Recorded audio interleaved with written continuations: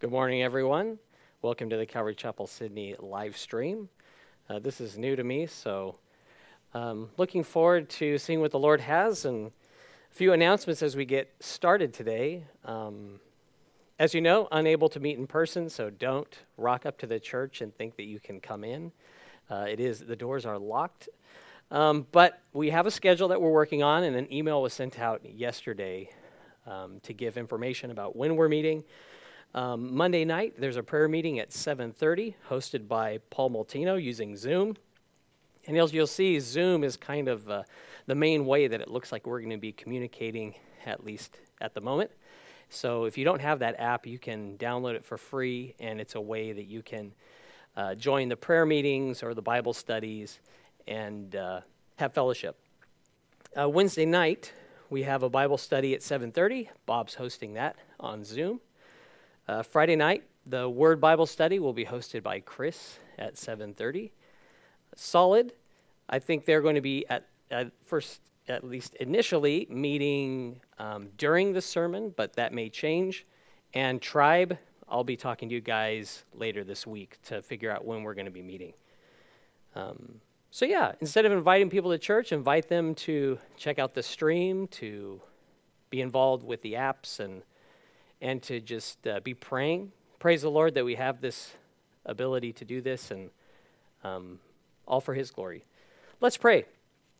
Thank you, Lord, for your goodness to us all, that you are faithful and kind, that you are generous, and that you provide for our needs bountifully. And Lord, we ask that you would bring respite to those who are struggling, to those who are ill, to those who have lost jobs or loved ones. And we pray that you would hear our prayers, Lord. You would look down from heaven, and you would minister to every heart your perfect peace and your love and joy.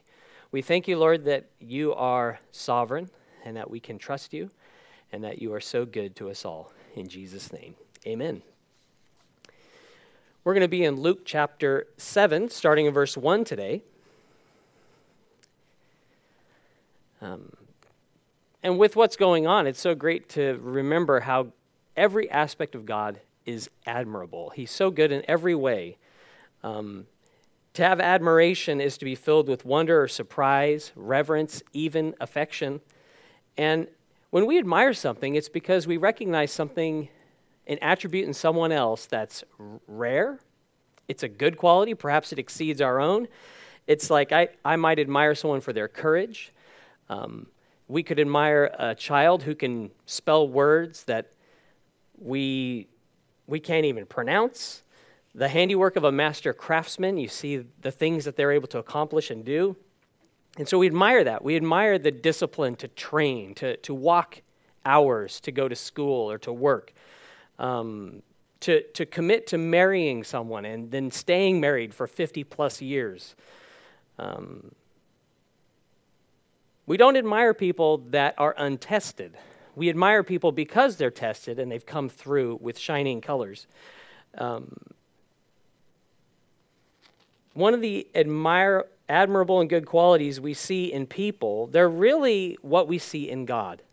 I guess the good things in people are really the shadow of what we see in Jesus Christ. Because who has more talent or creativity or skill, knowledge, diligence, faithfulness, or power than him? All the greatest romances and epics, the stories, they can't approach the glory of our great God and Savior, Jesus Christ. And I love the fact that illusionists can't even pretend to do the things that he did for real, that doctors can't open the eyes of those born blind with a word, or instantly cleanse lepers, or heal paralyzed people with words alone. No one has the power to raise the dead who's been in the grave for 4 days, to speak the truth with all authority and yet in love and grace and compassion. That's something we see in Jesus. How he sacrificed his life so that we could have the hope of eternal life. Because there's no hope in this world, but there is hope in Jesus, always, because he is eternal and awesome. So in Luke 7, Jesus has concluded the Sermon on the Plain, and we're going to read of 2 instances with the centurion and his servant and the widow in Nain and how Jesus ministered to them. So Luke 7, verse 1, now when he had concluded all his sayings in the hearing of the people, he entered Capernaum. And a certain centurion servant who was dear to him was sick and ready to die. So when he heard about Jesus, he sent elders of the Jews to him, pleading with him to come and heal his servant. And when they came to Jesus, they begged him earnestly, saying that the one for whom he should do this was deserving, for he loves our nation and has built us a synagogue. Jesus is in Capernaum. That's the place where Simon Peter lived. It was a primary location of Jesus' ministry in Galilee. And these elders that were Jews came to visit Jesus, and they had been sent by this Roman centurion, and a centurion was a person who was over about 100 soldiers. According to Vegetus, the centurion in the infantry is chosen for his size, strength, and dexterity in throwing his missile weapons, and for his skill in the use of his sword and shield. In short, for his expertise in all the exercises, he is to be vigilant, temperate, active, and readier to execute the orders he receives than to talk, strict in exercising and keeping up proper discipline among his soldiers. So centurion, they were a military officer, and they were selected on the basis of their skill, and they were responsible to lead. And it was a tough job, leading 100 men. But despite this guy's tough role, he showed compassion. He has this beloved servant. Slaves generally weren't treated well in the ancient world, but we see that this man had a beloved servant. And he was deathly ill, so he sent these Jewish elders to Jesus to beg to come and heal him. And he shows respect to Jesus because he's sensitive to the cultural, the cultural restrictions the Jews had on meeting with Gentiles, and he sent the Jewish elders to him. And that he would beg him to visit, that he would plead with him, because the Romans had the authority to command Jews because they were over them. They were subject to them at the time. And so he heard of the fame of Jesus. There was his only way that his servant could be healed, and so he sends these elders to plead with Jesus. Now, the Jews hated the oppressive rule of the Romans.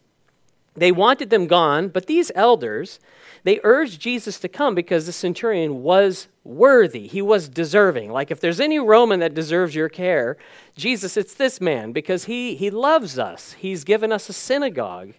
And it's likely the centurion loved the Jews because he loved their God.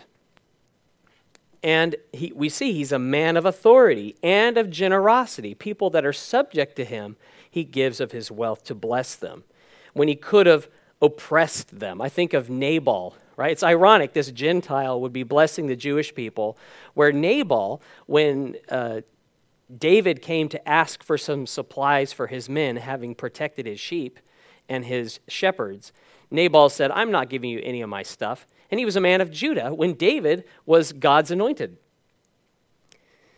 Now, notice in verse 5 this connection between loving and giving. It shows us that love is more than a feeling. If we truly love people, we'll give of our time, our money, our resources, and we'll seek to meet the needs of others, even if it means tapping into our prized toilet paper stash or something. The messengers, they assured Jesus of the centurion's sincerity, of his love. They said, come on, please come and help. So continuing in verse 6, then Jesus went with them. And when he was already not far from the house, the centurion sent friends to him, saying to him, Lord, do not trouble yourself, for I am not worthy that you should enter under my roof. Therefore I did not even think myself worthy to come to you. But say the word, and my servant will be healed. For I also am a man placed under authority, having soldiers under me. And I say to this one, go, and he goes. And to another, come, and he comes. And to my servant, do this. And he does it. Jesus went with the men. Now, did he go because of the worthiness of the man? Because of the way that he requested that he come? Because he had built a synagogue? No. That's not why Jesus went with the men, because no one is able to earn the benefits of the presence of God or healing from God, but because God is worthy, because God is gracious, Jesus chose to go with these men. He answered their request. The centurion sent a request believing that Jesus was the only hope of that healing, and it was faith demonstrated in Christ, which is why he went. It wasn't because he was like, well, the guy has done a good job in providing that synagogue, so I'll pay him back. I'll bless him because he's been a blessing to God's people. No, it was because of God's grace in response to this faith. So when you come before God in prayer, and you make requests of him, do you trust him to hear your request based on your faith in him, or that you think you deserve better, or you think you're not receiving your just due, or there's a sense of entitlement, like I'm God's child and I'm not doing so well and I think he should do more for me, or out of frustration or worry? Jesus has come to us. He hears us. He's answered our prayers. And out of the riches of his grace, he extends his love to us. Jesus walks to the centurion's home. He hadn't gone far before he's met by a second group of messengers. It seems like the centurion made the decision to send those Jewish elders, but quickly thought better of it and sent a second group of messengers, his friends, to say, don't come at all because I'm unworthy that you should come to me. He says, I'm not even worthy to come to you in person. That's why I sent the Jews. It's not because I was hoping the Jews could sway you because they're Jewish, but I didn't think I was worthy. So I sent the elders to you. But now I realize if I'm not worthy to come to you in person, well, I'm certainly not worthy that you should come to my house and stay with me. So you know what? You just say the word and it will happen. There will be healing. And people came from all over to be physically touched by Jesus, Jews and Gentiles. They came from all over. Yet the centurion believed Jesus only needed to say it, and it would happen. After all, he said, let there be light, and there was. He says, I am also a man placed under authority, having soldiers under me, and I say to one, go, and he goes, and to another, come, and he comes, and to my servant, do this, and he does it. We see the centurion as a man of authority, but he viewed himself as a man under authority. And because he was selected and he was under the authority of the Roman government, he was assigned as a centurion duties and responsibilities. If he was a man on the street, even though he was skilled with the sword or an imposing figure, the other soldiers could have laughed at him if he had given them commands. But as a centurion, because he was under the authority of that commander and ultimately under Caesar, people did exactly what he said. He said, do this, and they did it.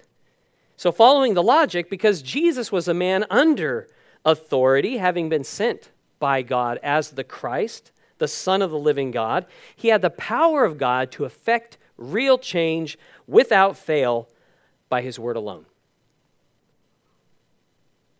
He didn't consider himself worthy, the centurion, because of his rank or social status. He was a centurion, but Jesus, he's the Son of God, the King of Kings, the Most High God, the Lord of all. The centurion served Caesar, but Jesus, he served the Most High, God the Father, the God that we serve. Continuing in verse 9. When Jesus heard these things, he marveled at him and turned around and said to the crowd that followed him, I say to you, I have not found such great faith, not even in Israel. And those who were sent, returning to the house, found the servant well who had been sick. Jesus heard of this man's faith. He marveled.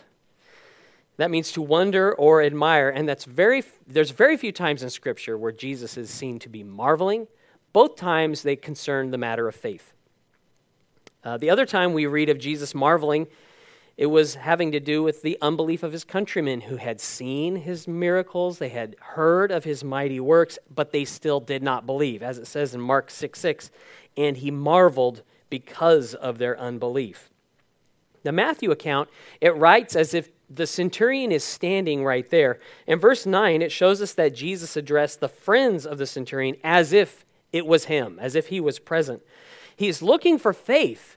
He had come to Israel, to his own people who trusted in God. He's like, where's the faith? He didn't see it, but he found it in this unlikely source, in this centurion, who believed he was the Son of God and his word alone was enough. The Jewish elders, it's ironic, right? They think this man's worthy. He's deserving for you to come heal his servant, to listen to his request due to his kindness. But Jesus, the centurion says, I'm not worthy. And Jesus responds to his faith. Just like the Romans look for particular qualities in centurions, do you know what God's looking for in people? Have you ever thought about that? You think, like when you go to buy something, an appliance or a tool, there's aspects of it that you look for. You're thinking about, does it have a warranty? Is it going to do the job? What is the price worth it? But God is looking for something in people. And there's a few of them just from the scriptures here. 2 Chronicles 16:9. It says, the eyes of the Lord run to and fro throughout the whole earth to show himself strong on behalf of those whose heart is loyal to him. So it's not just that God is looking for loyal hearts, but he's looking to show himself strong on behalf of those who are loyal to him. After revealing that heaven is his throne and earth his footstool, God said this in Isaiah 66:2. He says, for all those things my hand has made, and all those things exist, says the Lord. But on this one I will look, on him who is poor and of a contrite spirit, and who trembles at my word. He's looking for people who have a humble heart, who listen to his word and do it. In his conversation with the Samaritan woman, Jesus said in John 4:23, but the hour is coming and now is when the true worshipers will worship the Father in spirit and truth. For the Father is seeking such to worship him. Those who worship God in spirit and truth are those who have been born again through faith in Jesus. They've received the gospel, and they're worshiping God through faith in Christ because they see he is God come to us. And he's looking for this faith, humility, obedience to his word and belief in it, faithfulness to him. Now notice the power of Jesus. He doesn't even say the word, does he? It doesn't say that he said, he addressed the sickness. He just said, I haven't seen such faith in Israel. And he admired that rare quality. And it says, when the friends and the elders returned, they found the centurion servant miraculously healed. Jesus responded to that centurion's request not based on the centurion's worthiness, but because Christ is worthy. Jesus is the worthy one. Luke 7:11. Now it happened the day after that he went into a city called Nain, and many of his disciples went with him, and a large crowd. And when he came near the gate of the city, behold, a dead man was being carried out, the only son of his mother, and she was a widow. And a large crowd from the city was with her. When the Lord saw her, he had compassion on her and said to her, do not weep. After being met by the friends of the centurion, Jesus had begun to go to the centurion's home. We don't know where that was. Jesus did not return to Capernaum. He continued on this journey southeast to this obscure city of Nain. It's the only mention of it in the Bible. And as we continue through Luke, we basically are going to read things that are not seen in any of the other Gospels. And this is one of those. Some 40 Ks away. So it's quite a journey. He's accompanied by, it says, many of his disciples and a large crowd. And as he comes to the gate of the city of Nain, they're met by this funeral procession. And emotions were raw. It's likely that this was the day the man had died. It was a common practice in antiquity, based on Deuteronomy 21:23, that the Jews would bury the deceased on the day of their death. So people were emotional. It was a difficult scene, and it's like, of all the places Jesus could have gone, or he could have been, he chose to go to this small town where an unnamed widow had lost her only son, who was tragically, he was a relatively young man.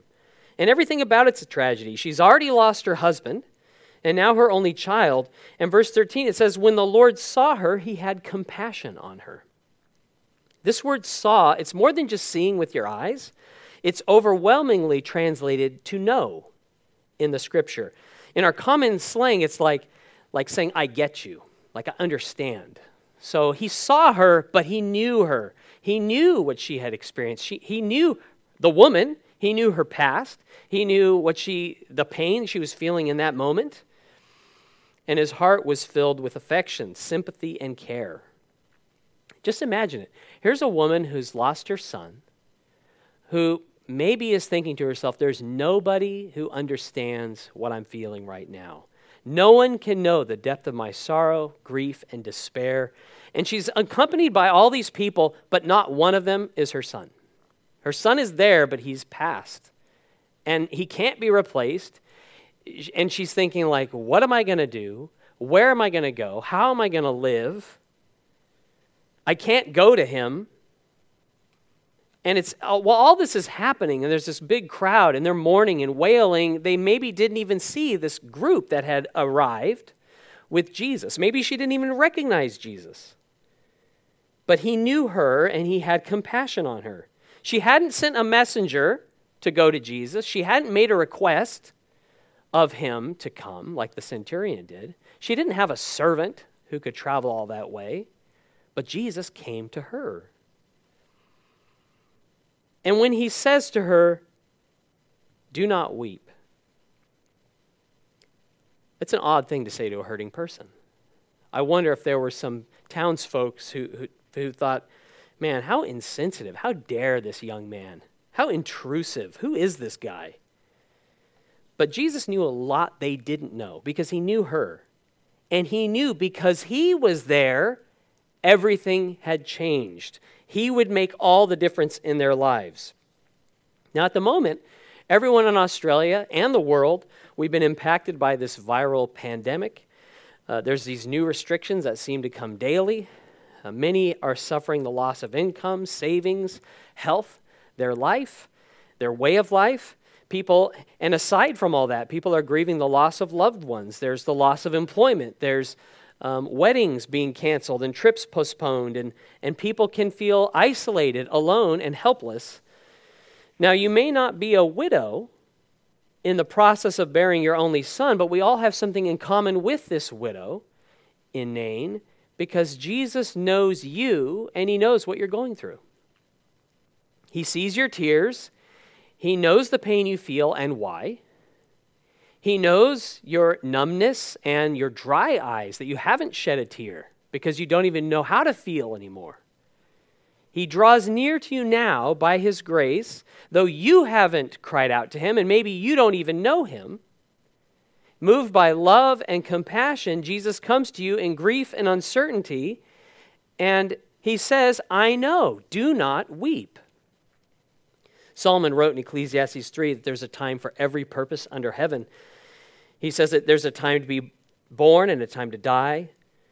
Later, a time to kill, a time to heal, a time to break down, and a time to build up, a time to mourn and a time to dance, a time to weep, a time to laugh, a time to embrace, a time to refrain from embracing. Was it fitting the widow should weep with grief when the Son of God sought her out? Was it right to be mourning when salvation and new life drew near to her?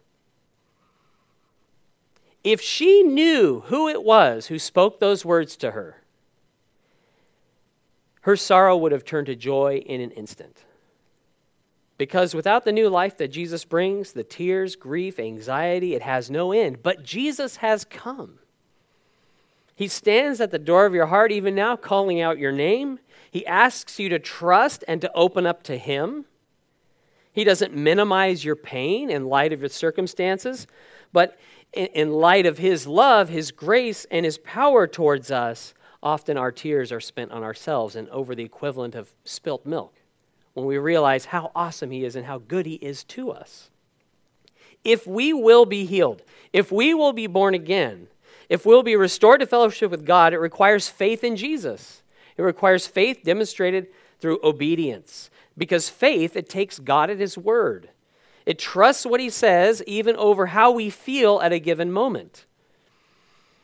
Faith is not a claim to fully understand everything, but it's reliance upon the fact God is going to do what he's promised, even when it doesn't seem like it. Please turn, if you can, to 2 Corinthians 1, 3, and 4. It says, "Blessed be the God and Father of our Lord Jesus Christ, the Father of mercies and God of all comfort, who comforts us in all our tribulation, that we may be able to comfort those who are in any trouble, with the comfort with which we ourselves are comforted by God." Jesus, who said to this woman, "Do not weep," he is the Father of mercies. He is the God of all comfort, who comforts us in all our tribulation. And the word tribulation, it means pressure, affliction, burden, persecution, and trouble. In every situation, God has comfort for you, not only for your sake, but to the end that you may be able to comfort those who are in any trouble. God desires to use you, not people who have suffered, but people who are suffering, to minister his comfort to others. That's one reason why God gives us such consolation. He's never promised us from suffering, like deliverance from suffering in this life, because Jesus suffered, didn't he? But he gives us all comfort in himself in all situations, not just for your benefit, but that through you others can also be comforted. Who knows how long it will be until it's legal for us to shake hands and to hug one another? It says it's a time to embrace, a time to refrain from embracing. We're in that refraining period now. But the word of God is true. There is a season for embracing, and it's coming. And isn't it great to be held in the arms of Jesus today? Praise the Lord for him. Luke 7:14, "Then he came and touched the open coffin, and those who carried him stood still. And he said, 'Young man, I say to you, arise.' So he who was dead sat up and began to speak, and he presented him to his mother. Then fear came upon all, and they glorified God, saying, 'A great prophet has risen up among us, and God has visited his people.' And this report about him went throughout all Judea and all the surrounding region." Jesus came near and touched the open coffin, or bier, as it says in the King James. It was, I think the bier is more of a stand or what the body was carried on, because quite often the bodies were not entombed in a coffin like we do today. It would have been in the open air, typically in a cave or crypt. And so he comes up and he touches what the body is being carried on. And he speaks to the dead man, who miraculously hears him and sits up and begins to speak. So death overcome by the life that's in Jesus Christ. And he presents him alive to his mother, who undoubtedly shed tears of joy. Like all the things she was lamenting, all the worries and cares, all those anxieties, all the dread, it was blown away like a vapor, just swallowed up by the joy of the Lord. It's like her cheeks were wet with the tears of sorrow, but suddenly there was a new source. There was a new motive behind it. Her perspective had changed because her son was alive and Jesus was there. She doesn't have any harsh words for Christ, like, "Why didn't you come sooner? Why didn't you prevent his death?" But he arrived at the perfect time. He did his wonders. And it's fitting that the city of Nain is called Beautiful or Pleasant. From that initial view of Nain with the funeral procession, it seemed anything but pleasant, but because Jesus is there, who is beautiful, man, what a change. The Enduring Word Commentary quotes Pate on this passage. It says, "Mr. Moody was asked to conduct a funeral service, so he decided to study the Gospels to find a funeral sermon delivered by Jesus. However, Moody searched in vain because every funeral Jesus attended, he broke up by raising the dead." That's pretty awesome, huh? So what's the response of the people? They're all weeping, they're wailing, but suddenly the dead man that they're about to bury has come to life. It says fear came upon them all, coupled with the glory of God. It hearkened back to the miracles that Elijah and Elisha had done, those miraculous deeds. And surely a great prophet God had raised up among them. And Elisha, we know he had a double portion of the Spirit that Elijah had upon him. But Jesus, he had the fullness of the Holy Spirit. It's not possible to have more of the Holy Spirit than Jesus had, but all who believe are given the same Spirit without measure. So how awesome is that? And they started reporting of these marvelous deeds throughout the region. I've heard people say that 2020 is a bad year, or it's a hard year.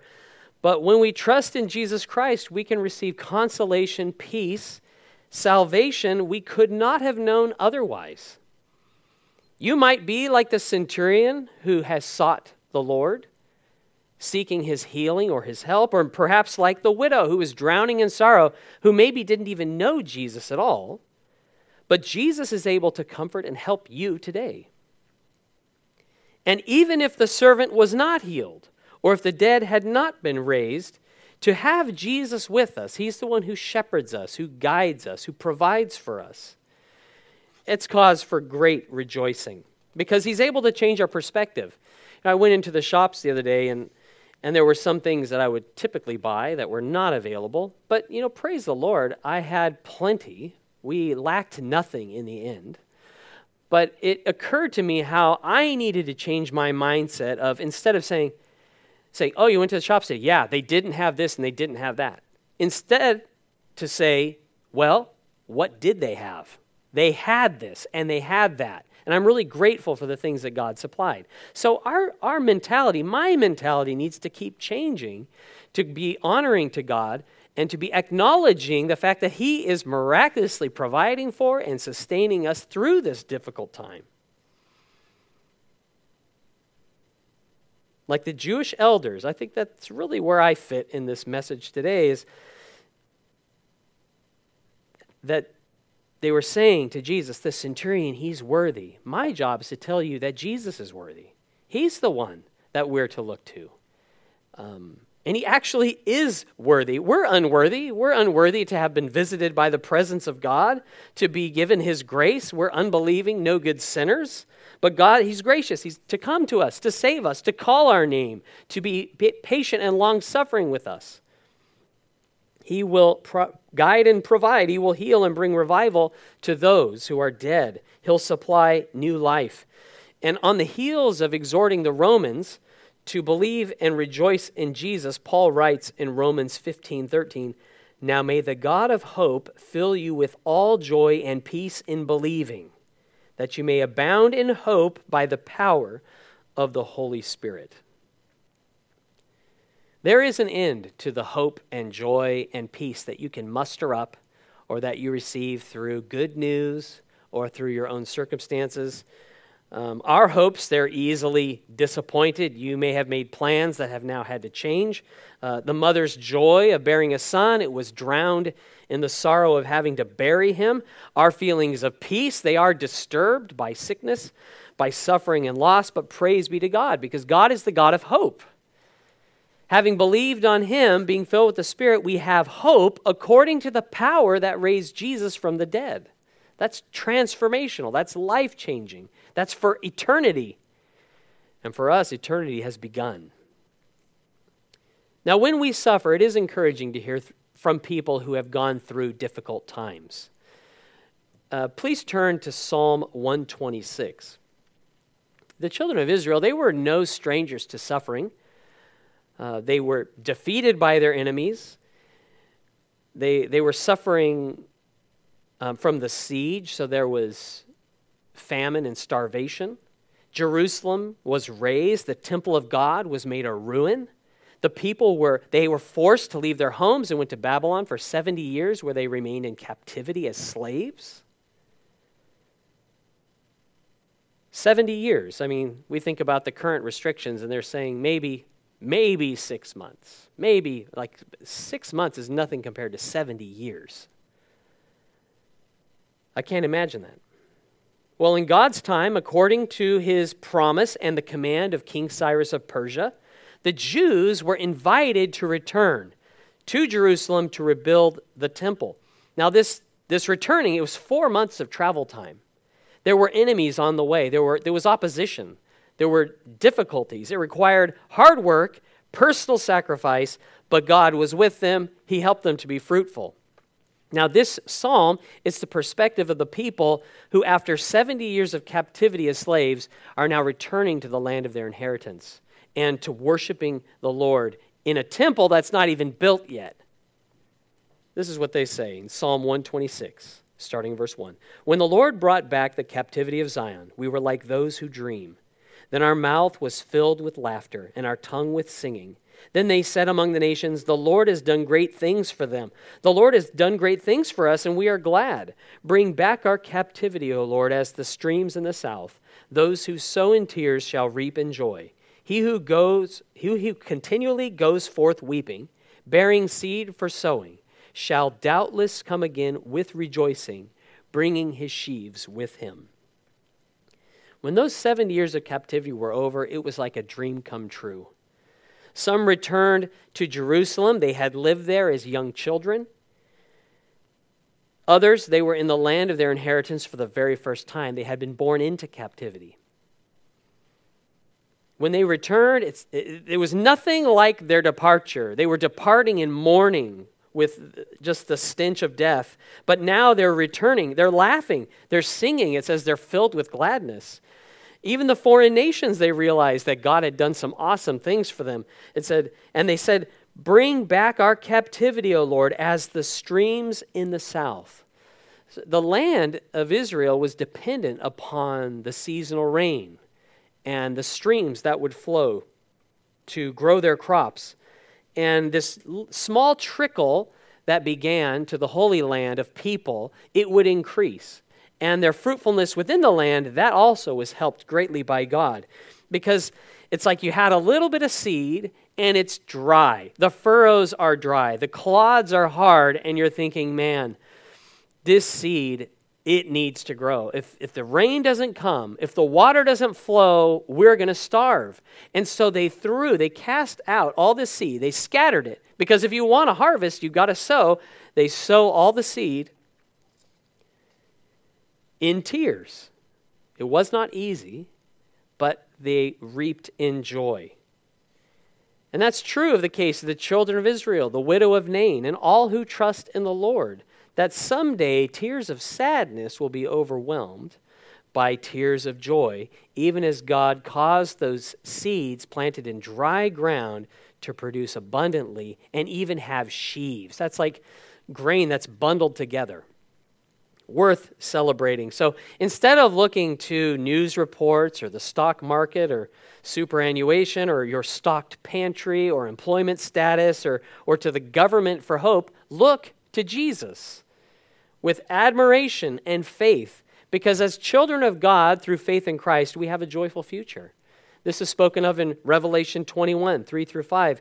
It says, and I heard a loud voice from heaven saying, behold, the tabernacle of God is with men, and he will dwell with them, and they shall be his people. God himself will be with them and be their God. And God will wipe away every tear from their eyes. There shall be no more death, nor sorrow, nor crying. There shall be no more pain, for the former things have passed away. Then he who sat on the throne said, behold, I make all things new. And he said to me, write, for these words are true and faithful. You know who that is on the throne, right? That's Jesus. How awesome is he? May the Lord bless you and keep you, make his face shine upon you, be gracious to you, and give you peace. Let's pray. Thank you, God, for your goodness to us all. Thank you for your blessings that are beyond measure. You are an awesome God. Thank you, Lord, that we can look to you, the God of all the earth, the one who has sent our Savior, Jesus Christ, the one who has given us the fullness of the Holy Spirit, the one who provides our food and our housing and our jobs and our transport and everything that we rely upon. Lord, may it be you we rely upon and not these passing things. May we not look for hope in this world. That's hopeless. And may you bring the healing and the health that we desire. May people be drawn to you through this time. May our perspective be changed, Lord, instead of being negative about what we don't have, to rejoicing in what we do have. And Lord, even if this world is dissolved or the mountains are thrown into the sea, we have you. Even if our life on earth ends, Lord, you are almighty and you are preparing a place for us where sorrow will be dead. And we will live forever in your presence. Lord, we rejoice in you. We thank you for your word. We thank you for your goodness to us all. Lord, bless and guide and direct us. Empower us to do your will. In Jesus' name, amen. God bless you.